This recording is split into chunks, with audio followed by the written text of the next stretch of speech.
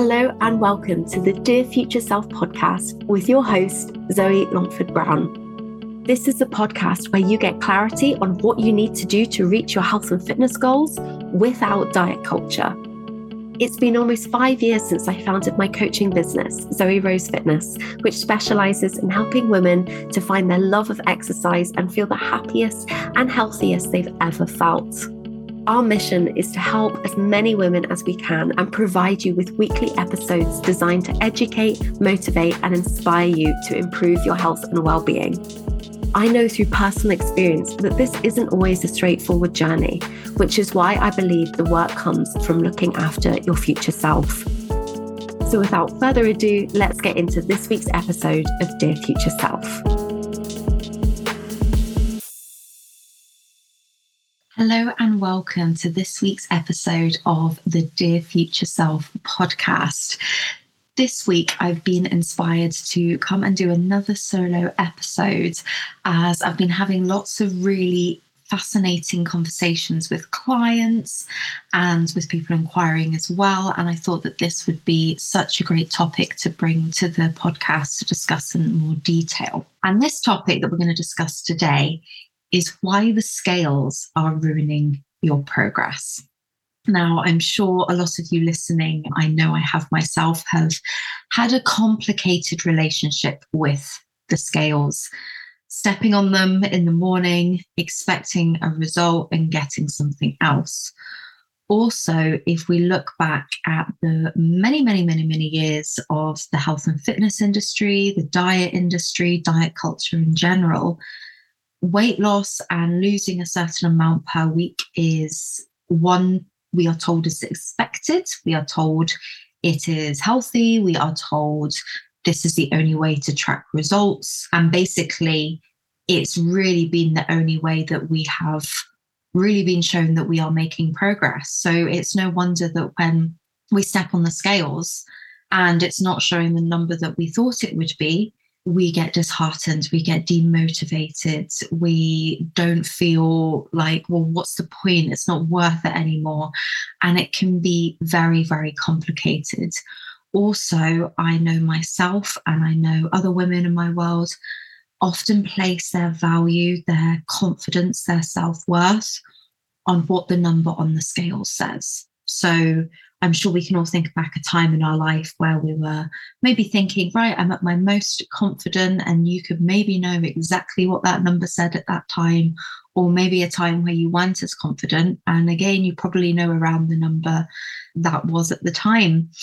And it's just unfortunately a sad case that when we learn the truth behind what the scales are showing us, and particularly as women, how inaccurate they can be, it really gives us power to say, okay, we need more information. We need more information to track our progress. And that's what I wanted to go into a bit more detail with you all today, so we can really understand what other factors come into play, why the scales may not be moving the way we want them to be, and how actually you can still reach all of your goals, whatever they may be, without even knowing the number on the scales.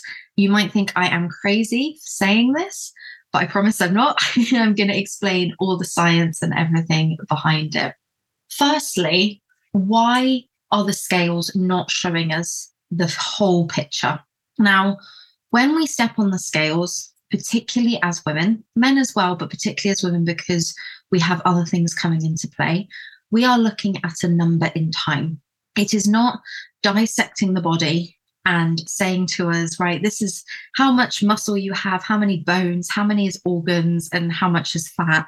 It's literally just giving you a number. We do not know in that given time exactly the percentage of each of the different parts of our body. We don't know that. It's impossible to know that. I know some gyms have these body fat percentage measurers, which I have personally used in the past. The science with them is very poor. They are not accurate. They are not accurate at all, but debatably more accurate than the scales. At least they give you a bit more of a picture. I don't actually know how much they would be to go on anymore. I think at the time I maybe paid £2.50, something like that, to get a measurement. but these aren't even giving you an accurate number. The only way for us to get an accurate number is if you were dissected and your fat percentage was weighed out. Obviously, we are not going to do that to find out. I know there are various other tools you can use. As personal trainers, we get trained to use calipers that you pinch on the skin. I have never used these on a client, and I never ever plan to. I think, one, they're very invasive. Two, again, they're inaccurate. And three, I don't see any need for them at all. But I just want to give you a different perspective that, one, these things are not accurate. And two, when you are on the scales, that is just a snapshot of that time, that your body is made up of so many different things. So at one time in the body, you don't actually know if you have lost fat, or maybe you've increased muscle, or maybe you have more water retention. There's so many different factors that come into play. I've had so many clients over the year feel really, really demotivated by a number. And I'm saying, look, you are doing amazingly. You are doing all the right things. Trust the process. Trust what we are doing. Results are coming. And actually, you probably have got some sort of result this week. It's just not showing the way we expected it to show. So it can be very demotivating when we don't think things are working. So the factors that come into play, particularly as women, are hormone fluctuations. This one is huge. I don't know if any of you have noticed, but if you have a cycle, your period cycle, when you come on your period, normally the scales read that you're slightly heavier. This is because there is a lot going on in the body. So hormone fluctuations throughout the month are going to mean that at different times in the month, the scales are going to say a different number. This is so healthy and normal. This is what should be happening. This is what should be going on the body. This is so healthy. When you've last been to the toilet is a huge indication of what the number's going to say. You know, if you've been to the bathroom that morning, if you haven't, what digestion's looking like, that's going to really affect the number. Water retention is another thing. Maybe if we've improved muscle mass, and even the temperature change outside can affect what the scales are saying. So I hope that's giving you a bit more of a picture of, actually, there's a lot more that goes in. And for us to be healthy humans, healthy women, we should expect that number to go up and down throughout the day, throughout the week, throughout the month, for everyone. That is so, so, so healthy. So I don't want you to think that just because that number said something in the morning, something in the evening, something one week, something the other week, it doesn't necessarily mean that you are not making progress, you are not, moving forwards with your goals. If they are weight loss related, what it means is that you are a healthy human whose body fluctuates like anyone. So that should hopefully give you a bit of a picture on why this number can be quite damaging to our mindset and how we feel about ourselves if we put our self-worth on it. So something for you to think about there. Reaching a certain number on the scales doesn't automatically equal happiness. Wish it was that simple. But if we try and get to a number and then we put our pressure on ourselves that I must maintain that number, this is the number that I must be all the time, that's never going to happen, because you're supposed to fluctuate. Well, that's what's meant to happen. So I often think a number-based goal to say on the scales is not a very good overall goal, because it is designed to go up and down. So it makes me so, so sad in the industry when there are certain groups, I won't name them, but we all know who they are, making progress all about a number. You go each week, get weighed in front of everyone, and you're either celebrated or shamed. Oh, what's gone on this week? What's happened? Why haven't you reached this? And sometimes you just want to say, you know what, Sally, I don't know why they're called Sally, no offense to anyone called Sally, I'm on my period. My number's, going to change a little bit. So that's something that I want you to really, really think about. Now, it doesn't mean that if potentially you have a weight loss goal in mind that you can't reach that. Of course you can. Of course you can. What I am saying is that using the scales isn't probably your most effective way to do this. It should be done In my opinion, I think for the best mindset possible, where you can, to do it without the scales. But I know that isn't possible for everyone. And especially if you've had a long relationship with the scales, you might think that that's not something that you wish to do. But there should be many, many other factors that you want to celebrate. And that is getting stronger, eating better, feeling better, and also how your body feels. You know if your body feels different, you know how your clothes fit and feel. That's something else that you can really, really think about, instead of just looking at the scales and looking at that particular number. I personally want to say about 7 years now, decided that that number for me was really damaging for my mental health. It was not a good number for me to know. I'd had a long history of disordered exercise, disordered eating, and I really wanted to make a change. So I decided that I'd rather not know what the number was until I could feel neutral about it.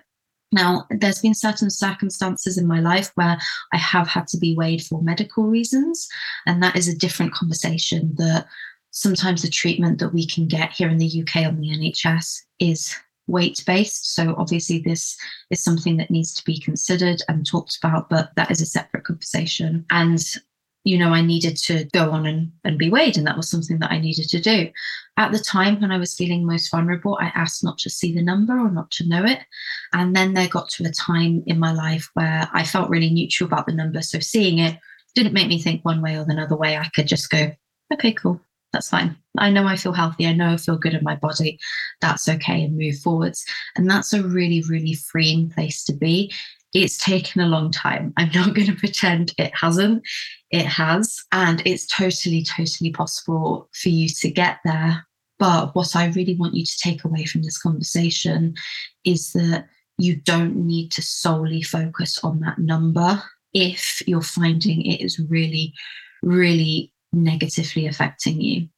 If you were listening to that and stepping on the scales each week really motivates you, you don't feel negatively impacted by it, you're feeling, overall good, maybe you find it motivating, maybe that is okay for you. I'm not going to tell you what you should and shouldn't do. I have many different clients who have different methods of what they want to do and what's going to work for them. This is just some information about why they may not be the best way for you personally to measure your progress, and most importantly for everybody to put their self-worth on that number. You are more than a number. Your health is so much more than a number. Your health cannot be defined by a number on the scale at all. Remember, there's so many other things that come into play. When we can focus on exercising, finding a workout routine we love that includes strength training and aerobic exercise, and we're active, when we eat foods that nourish our souls and our body, when we sleep well, manage our stress and manage our mental health, these are the 5 things to really focus on. And what they will do when you're really looking after yourself well, your body will get to a natural kind of set point where it's happy, it feels healthy, it functions really well, and you will feel really, really good at that place. And that doesn't need to be a certain number, because that number is going to go up and down depending on where we are. So I hope that made some sense. I hope that is one step closer for you to kind of see the whole picture of it. As a PT, when we work with clients and when we start helping them with their health and fitness journey, we're not interested in that number. I don't want to know. I don't want you to tell me each week what's going on unless that is important for you.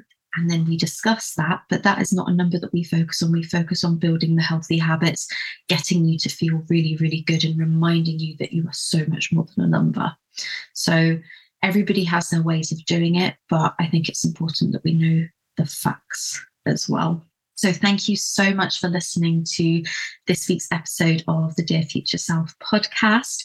If you are interested in coaching, for reaching out for coaching with the Zoe Rose Fitness team, we do currently have 2 spaces open to work with us one-to-one.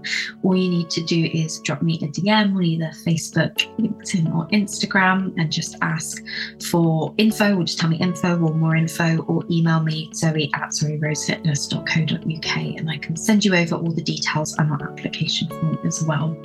I am excited for next week. We should have a guest episode back next week, and I will speak to you all soon. Thank you and goodbye.